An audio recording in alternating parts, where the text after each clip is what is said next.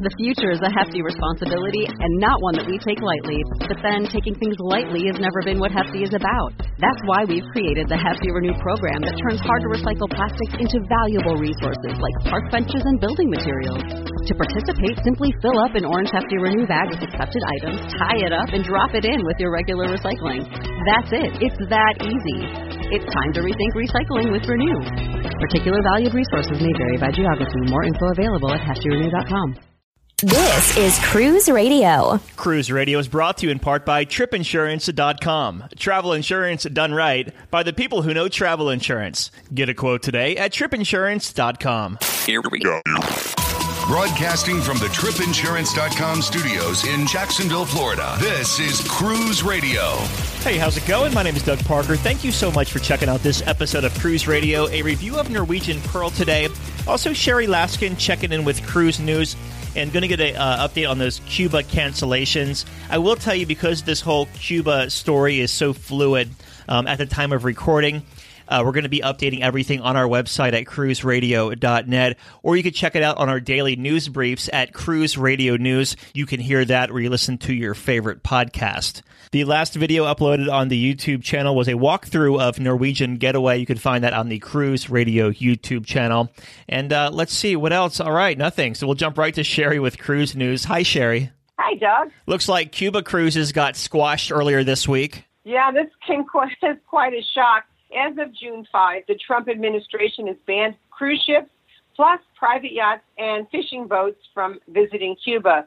This new ban affects over 750,000 cruise bookings, most of which are all of which are either scheduled or already in progress.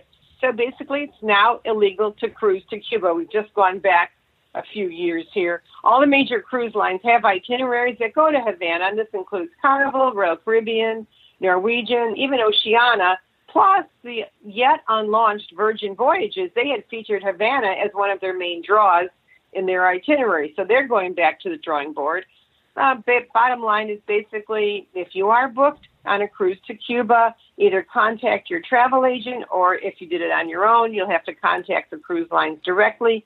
They're making all sorts of concessions, so it's all individual. I can't list them all, but, the cruise lines are doing something to compensate people, and I don't want to do another editorial, like I always say, but, this really is a shame, because last November I took Royal Caribbean's Majesty of the Seas into Havana, and it was just really a cool experience to cruise in past this old fortress, kind of like the one in San Juan, but I don't know.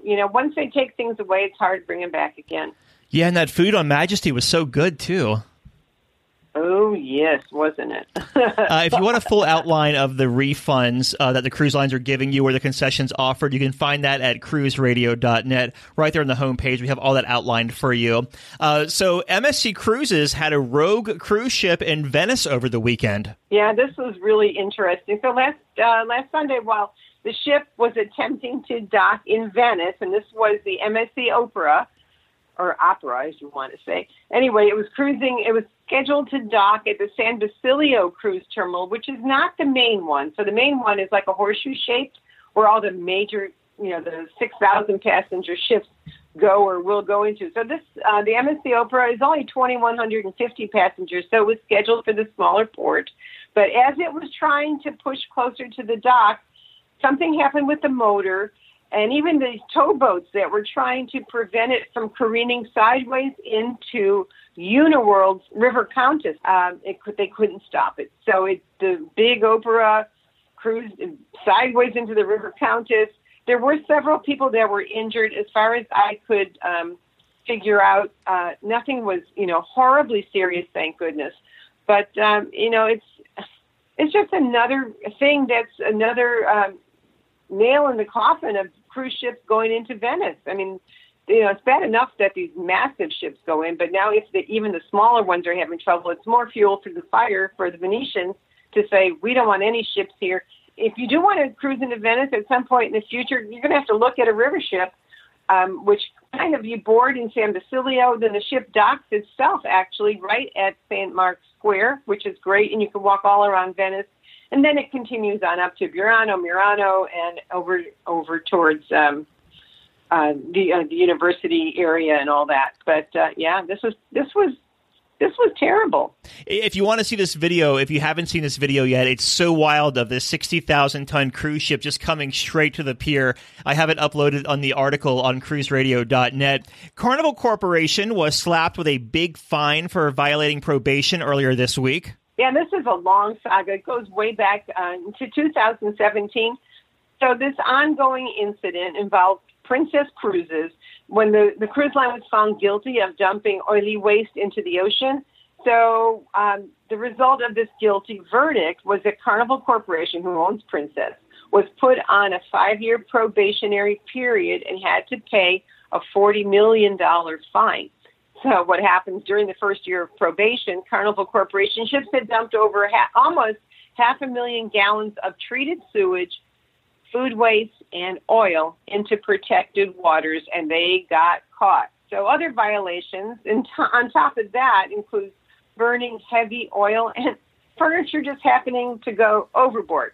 So as a result of violating the probation, Carnival's trying to negotiate to reduce the amount from that $40 million down to $20 million, but they are also going to have to implement several environmentally friendly improvements.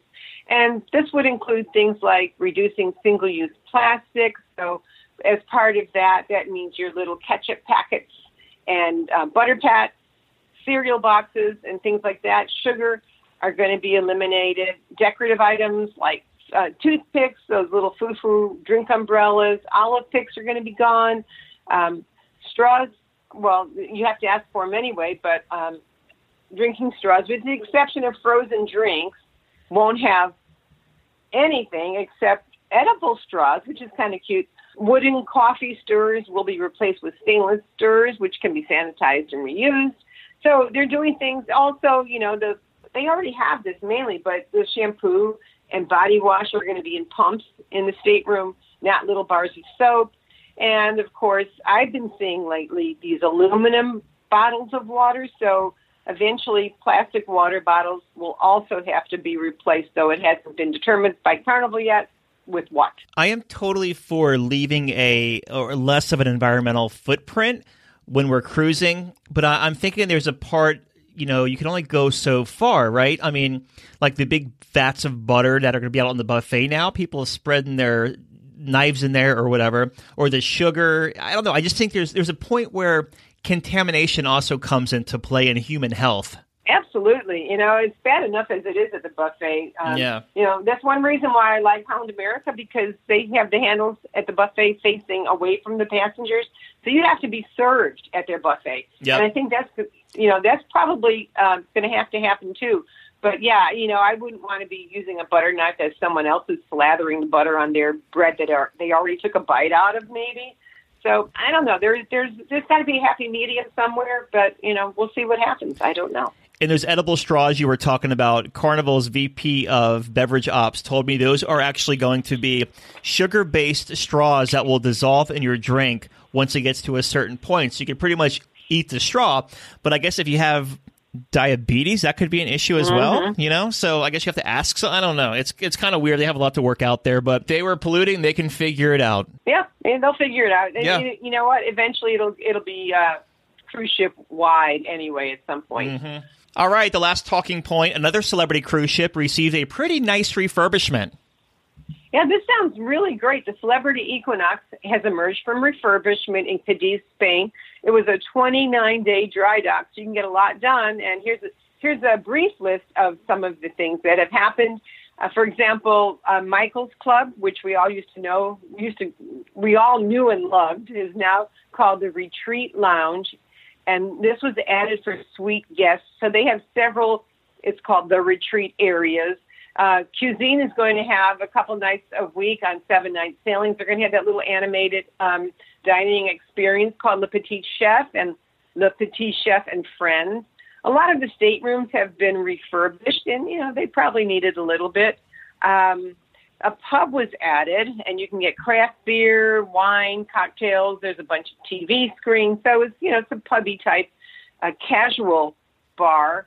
The spa, which is run by Canyon Ranch, they've added some new treatments. throughout. The shopping arcade has now new upscale boutiques, so that's kind of nice. And the kids club, if you're traveling with your kids on Celebrity, they will have more, I don't want to call it intellectual, but more, the STEM type themed activities. So it's not just all coloring and doing things like that. So it's a lot that was done. It's almost a full month. So I'm looking forward to seeing what changes look like, how the staterooms now look. I haven't seen the photos yet, but I know refreshing them is a good thing too. Listener question comes from Nikki. You can email your listener questions to Doug@cruiseradio.net, DOUG@cruiseradio.net. Hi, Doug. What is the weather like in Southeast Alaska in July? Well, Nikki, what is the weather like in Alaska right now in June? It was 73 today in Anchorage. The sun was beaming brightly. It hardly gets dark at all. So when you're here, just barely a month from now in the southeast, I heard today Juneau was also sunny and in the 70s. It can change in a heartbeat, though. It will probably be warmer, and so you won't have to put on as many layers during the day unless you're going on a glacier hike or a glacier, a helicopter tour to a glacier. The winds do come barreling down, and it's cold. You're on a glacier, so you will need a hat, gloves, a good down, a puffy coat or a down jacket or something. You'll need to bring if you're going on a glacier or if you get some rain, it's going to get pretty muddy. So a nice pair of waterproof boots is helpful. But, July usually is, of course, the warmest time, but storms can come in and they may go away quite fast, or you might have 3 days of horizontal rain. But I'm hoping for a nice dry July, but just not too dry. You are going to a tropical rainforest, you know that. Yeah, Alaska is like, you should bring like a cornucopia of gear because you never know what it's going to be like. I mean, I've been in Alaska sometimes in July when it's been in the lower 40s at night. And then I've been there in the daytime in July when it's got up to, 85, 87 degrees. Yeah, you can be roasting. In fact, today, I've been up here for two months already. Today, I went to the post office in Girdwood and mailed 2 boxes of clothes that I don't need anymore. When we talked last week, you were heading up to the Arctic Circle. How was it? It was incredible. It was the longest day I've had, 19 and a half hours in a minivan. Wow. And about 45 minutes crossing the Arctic Circle. We had a little Arctic Circle crossing ceremony. We had cake and piled back in the van, drove another. They break it up about every 3 hours. You can stop somewhere in an outhouse, which is interesting. But if anyone has a chance to do this, it's Northern Alaska Tour Company has this Arctic Circle Drive, and it is incredible. You follow the pipeline. In many places, but you stop at the Yukon River Fish Camp and a trading post along the way. It's like nothing you can imagine. It really is. It's so unique. It's incredible. So I had a great time. Yeah, I'm glad you had a great time. When you get back, we'll have to talk all about it when we have, a nice, solid, non-Alaska connection. Yeah, that's true. Well, as soon as I get back to Florida or Chicago. Been talking with Sherry Laskin from cruisemaven.com. Thank you, Sherry. Thank you, Doug. If you have an Amazon Alexa-enabled device, ask her to enable the Cruise Radio News skill so you can get daily updates anytime, straight from Cruise Radio. When is your next cruise? Where are you going? And what are you going to do once you get there? Market-leading specialist CruisingExcursions.com offers savings up to 60% off shore excursions versus cruise line prices. Whether it's private, shared, scenic, historic, or family tours, CruisingExcursions.com has up to 12,000 excursions in over 700 ports worldwide, like Rome, Vatican City, St. Petersburg, Sydney, and Jamaica, just to name a few. You can even bundle your excursions for more savings. Make your next vacation affordable and unforgettable by visiting cruisingexcursions.com. Check out our blog, the video page, and interact at cruiseradio.net. So Lauren just returned from a 13-night transatlantic cruise aboard Norwegian Pearl. It went from New York City to Amsterdam, and Lauren joins us on the line. Hey, Lauren. Hi, how's it going? Good. Now, I want to talk all about this cruise and about Norwegian Pearl. It's been a year, maybe 5 years since I've been on her. But before we get to that, as we always do, we're going to take a step back. And what made you want to take this 13-night transatlantic sailing? I really love sea days, so having 6 sea days was very appealing. I also previously had gone on a transatlantic cruise in the other direction across the Atlantic and really liked all the sea days, as well as not being jet lagged when I got back. So I thought it would be kind of interesting to do that in the other direction so that when we got to Europe, we wouldn't be jet lagged. And then also we were just going to see a bunch of European ports, which cities that we haven't been to before. So you live in Pennsylvania and you went up to Manhattan. Any pre-cruise time in Manhattan? My mom lives in New Jersey, so we actually stayed over with her and then left our car at her house and walked to the train station, which is just 3 blocks from her house, and took the New Jersey Transit over day of. And then the only thing that we did in New York was get some New York style pizza. Of course, a must. And then you make your way to the cruise terminal. How was your embarkation? It was pretty quick because we had a delay. There's a lot more traffic than I expected, but apparently that's just New York. We took an Uber from Penn Station over to Pier 88. So that actually took so much time that I really just wish that we'd taken the subway and walked across the island a little bit. But we didn't board until close to 2. So most people had cleared out by then. So it was a very quick process. So you make your way on board the ship. What was the first thing you did? Well, we entered into the lobby and saw all the fancy glass sculpture. I don't remember why it's there, or I don't remember what was special about it, but there's this like kind of octopus-looking sculpture. And then we went up to O'Sheehan's and got a glass of champagne before heading to our cabin. So you're walking around the ship. What were your first impressions, going from the atrium up to O'Sheehan's? What was the general vibe for you? Everyone was really excited. The weather was not very nice. I think it was raining. And it was wasn't very warm outside. So everyone was just glad to be on board and excited to embark on our cruise. You make your way to your stateroom. What kind of stateroom did you book, and what were your thoughts of it? We had an interior cabin, and that's the first time for us on a Norwegian ship. And it was smaller than on other ships that we've been on, but it was not as bad as I thought it was. I was a little bit concerned because I know that Norwegian is a little bit infamous for their small interior cabins, but that was the price that we were able to pay. We were in cabin 5599, which is under the galley for the main dining rooms, which I newbie move didn't notice when I was booking the cruise, and I was worried about the noise, but it was actually not that bad. It wasn't, which is kind of saying a lot because I'm a light sleeper, but the location was great.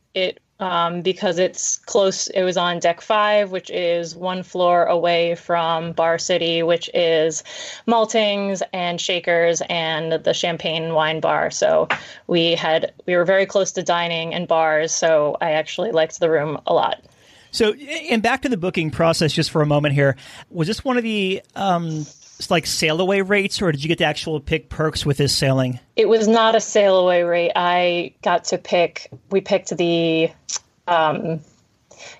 premium beverage package. I changed it from ultimate beverage package to premium beverage package. Nothing has actually changed except the name, but we did pick the beverage package, and we just got the one freebie with the interior cabin. Okay. The reason why I asked, because whenever I did Norwegian, they put me under the galley as well, but it was a sail away rate, so they kind of just stuck me anywhere. So I didn't know if it was the same kind of thing.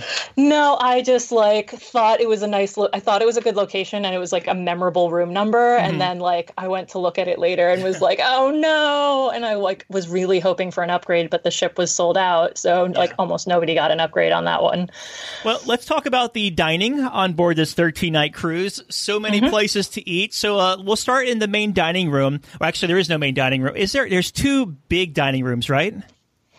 Yeah, I mean, I guess I I call them main dining rooms. Same here. I don't know if Norwegian doesn't call them that or not. Yeah, I know we're both Carnival people.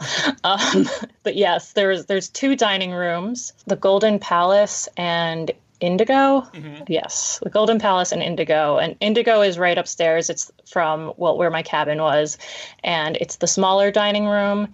And then the Summer Palace is farther back, also entered from deck 6, and is a little bit bigger. The main dining room with Norwegian, can you make reservations for it, or do you just walk up and, just get sat when there's a table ready for you?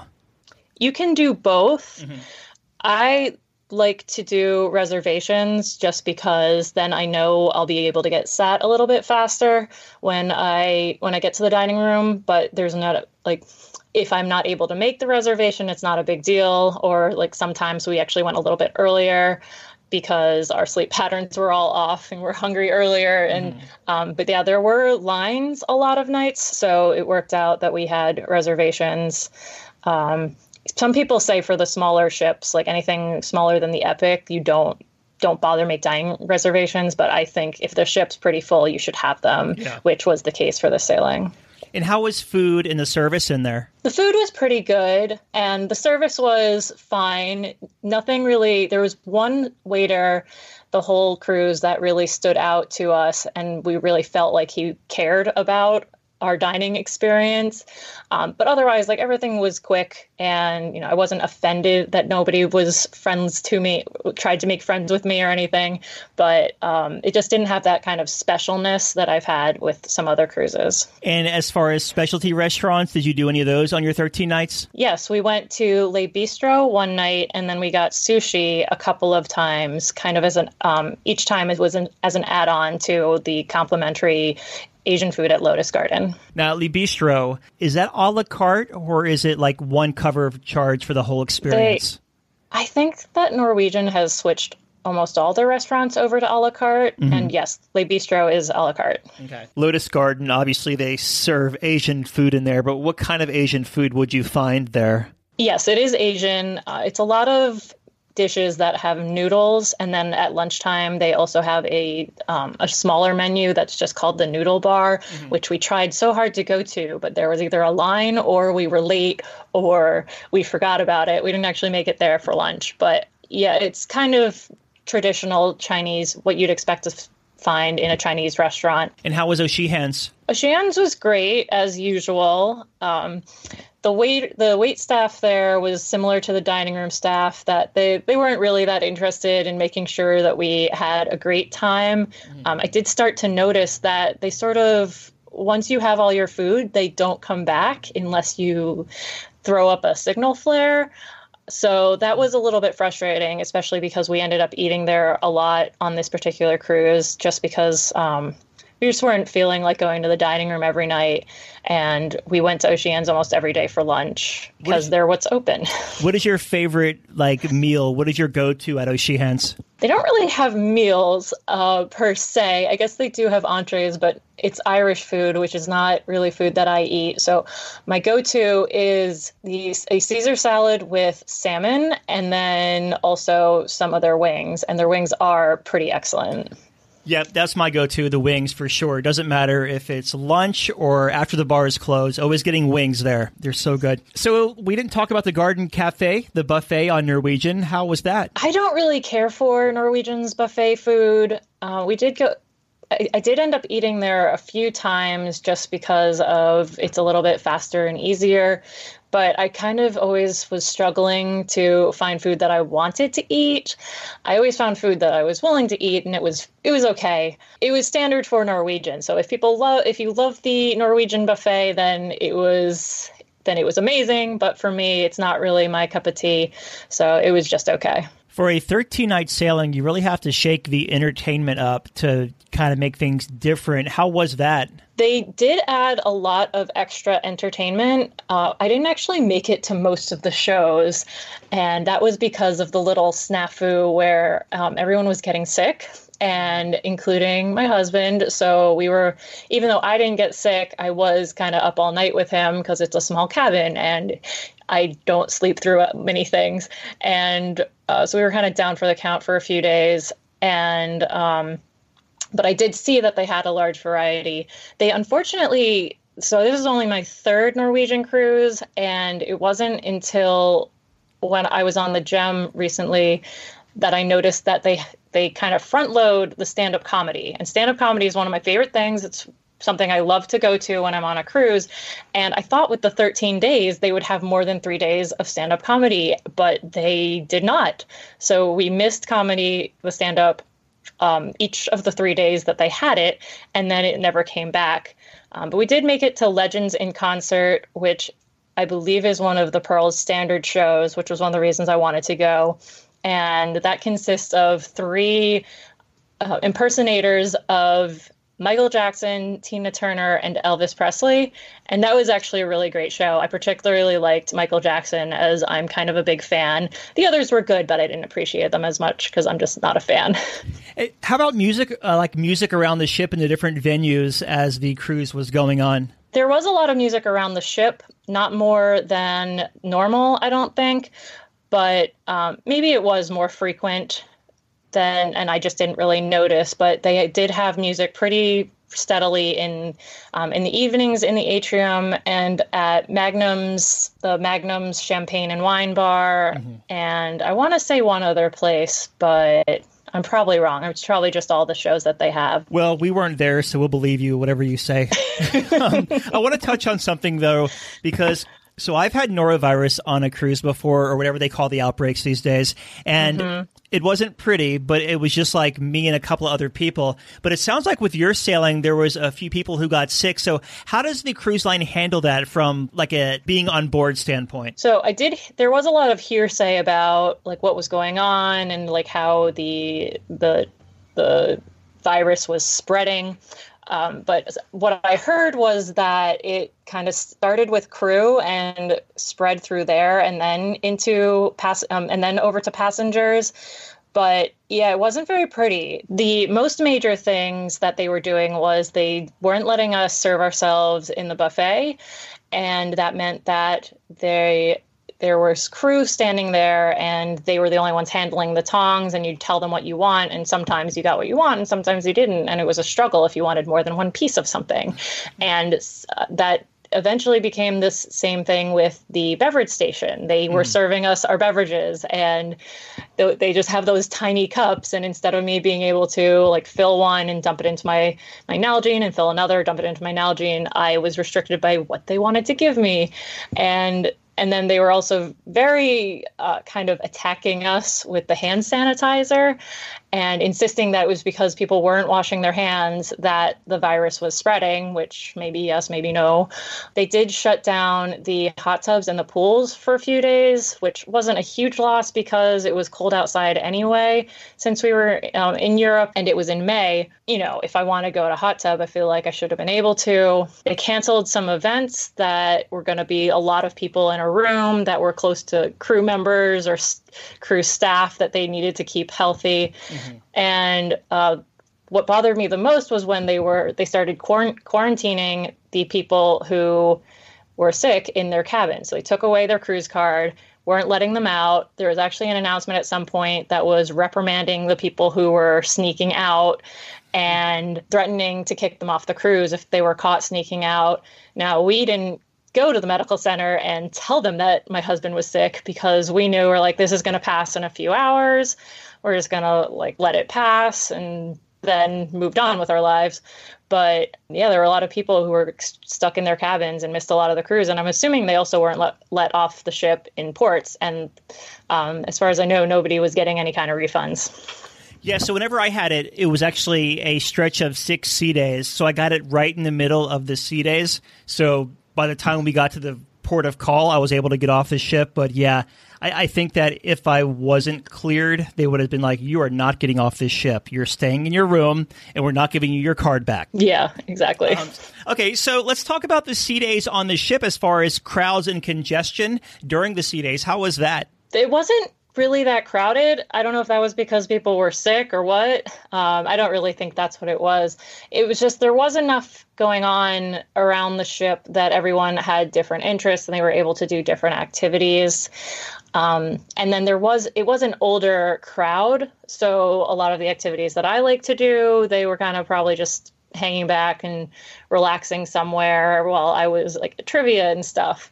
So, and when I say older, I mean like much older, like retirement age, because that's who, for the most part, that's who's able to go on 13-day cruises. Right. So let's talk about the ports of call you went to, and what we'll do here, because you had a handful of them, give us the port of call, give us the highlight, and move to the next one. My first port of call was to Cove, Ireland. We booked a tour that took us to the Blarney Castle so that we could kiss the Blarney Stone. That was important to me, which is mostly just because it was something that I'd heard of that was nearby. And then we got back to Cove and then just hit up a pub that had some local beer. And that was what we did pretty much for the whole day. The next stop was Dunleary, Ireland. And that's about 30 minutes to Dublin by car, an hour if you're doing public transportation. Because we were going into Dunleary, that is a tender port, and the tenders were going a little bit slow, so we did lose a bunch of time in that port. But we went to the Guinness Storehouse, and my husband had a great time there. And then we also went to the Jameson Distillery because I like whiskey. So that was the highlight for me. They don't actually distill in that location anymore. As it turns out, they do their distilling back near Cove, where we were the day before, but I didn't know that. So it was still fun to see the old distillery. Our third port was Le Havre, France, and we booked an excursion to Rouen, which is the capital of the Normandy region. Normandy is famous for the D-Day invasion. And we just had a tour around Rouen, and we saw their cathedral. But the highlight for me was a giant macaron, which was delicious and very fresh and way better than I've ever had in the U.S. Our fourth stop was Tilbury, England, and there isn't really much to do in Tilbury, and we didn't want to take an hour and a half train to London, so we just took a ferry across the Thames River and hung out in the town there, which is called Gravesend, and it's like sort of a medium-sized town. There were a lot of pubs. We were able to get delicious fish and chips, which was the highlight for me. And then we just took the ferry back. Our last port was Bruges, Belgium, and we booked a tour and a shuttle to take us over to Bruges, which I'd never previously heard of, except for that there's a movie that takes place there and is called In Bruges, and that's the only reason I'd heard of that city. And our tour the tour was excellent. It was done by a tour company called Legends Tours and Activities. And we walked all around Bruges and got a bunch of history on Bruges. And we stopped in a chocolate shop and got a chocolate making demonstration and a couple of samples. And we went to a local craft brewery that I cannot pronounce. I'm not going to try, and got a tour of the brewery as well as some samples there. And then the cruise ended in Amsterdam, which we also haven't been to, and we booked a pizza cruise, which was just like a regular sightseeing cruise, except we stopped and each got pizza along the way. They just had it. Basically, the pizza place brought it over to the ship, and then we all ate it at tables. And that included all we could drink Heineken and wine and soft drinks, and had a lot of great information about the city. And it was more fun than I thought it was even going to be. That just sounds amazing anyways, a pizza cruise. Yeah. Heck yeah, you went to Cove, too. That's on my bucket list because that was one of the stops the Titanic made before it set sail across the ocean, and there was this big Titanic experience there. Back to the ship for a second. So did you book the internet package? Well, actually, you did, because I was talking to you on there. How was that? Well, I didn't pay for the internet package. It came with the Distinctive Voyages promotion, which I don't think Norwegian offers anymore. But that meant that we only had 250 minutes. That's all that comes with it. So that was I was actually being really careful. That goes really fast. So with 13 days, that's not a lot per day, because that's the same amount that we had on a shorter cruise that was the same situation. But I guess it worked. I guess it worked pretty good for the most part. There were a couple days where it was going a little bit slow, but for the most part, I was happy with it. Aside from the the scarcity. And then I want to ask you about the casino. Was smoke an issue inside or around the casino? I don't remember it being really smoky. Not that I spent a lot of time in it, but I did walk through it a few times. I think there was some stale smoke smell, just because that's going to happen no matter what when you smoke somewhere. But it mostly, I think the ventilation systems are really good and was pulling that smoke right out. Because I did see some smokers in there. There wasn't a lot of people gambling. Again, this was like retirement age group. Like gambling, I guess, is just not that demographic aren't gamblers. But it wasn't, I never felt like I needed to avoid walking through the casino to get to the other side if I was already on that deck. You're going to have every retiree writing me hate mail at the end of this interview. So Amsterdam, did you spend any post-cruise time there? Like a couple of nights or so? We stayed overnight in Amsterdam for one night. We picked a Renaissance because it's a Marriott brand, and we had Marriott points that we could use to stay there for free. And it had a really great location. It was close to where our pizza cruise started, and it was a little bit far from the cruise terminal, but definitely we did end up walking it. So it was walking distance, at least for us. We wanted to take the train, but apparently went the wrong way. And then it was at that point, all right, we might as well just walk. And also we were able to walk back to the train station which we took to the airport. So it was really nice that it was right downtown, and we meant to go out, but we were just tired from all of the action in the port. So we ended up just staying in for the night and enjoying the hotel. All the pizza and Heineken. Yeah, that too. That's one thing about Amsterdam I really like. You can get anywhere on their transit system, like right to the airport, down to the cruise pier. Obviously, if you know what train you're getting on, at least. I think we were supposed to take a trolley, and we just went the wrong way. Yeah. And it was like there was 2 stops, and yeah, such a cool spot. If you had any tips to offer someone sailing either a Norwegian Pearl or a transatlantic, what would that be? My tips for cruising the Norwegian Pearl, one is make sure you go to the stand-up comedy when you see it in the Freestyle Daily, because you might not get another chance if stand-up comedy is your thing. Another is that the layout is somehow really confusing, and I noticed this on the Gem, which I spent 11 days on, and then still got confused somewhat when I was on the Pearl a few months later. So definitely study the deck plan a little bit and be very aware of the fish on the ground that are showing you the direction and which way the numbers are going, so that you don't get lost. How does the Gem and the Pearl stack up against each other? They're basically the same. On the Gem, I preferred the bigger dining room. Mm-hmm. Its name escapes me, but on the Pearl, I actually preferred the smaller one. Just how they were decorated, I preferred the smaller dining rooms. And then otherwise, it was pretty much just a cookie cutter. If you could tell Norwegian one thing about Norwegian Pearl, what would that be? I really liked the high top tables that Maltings had.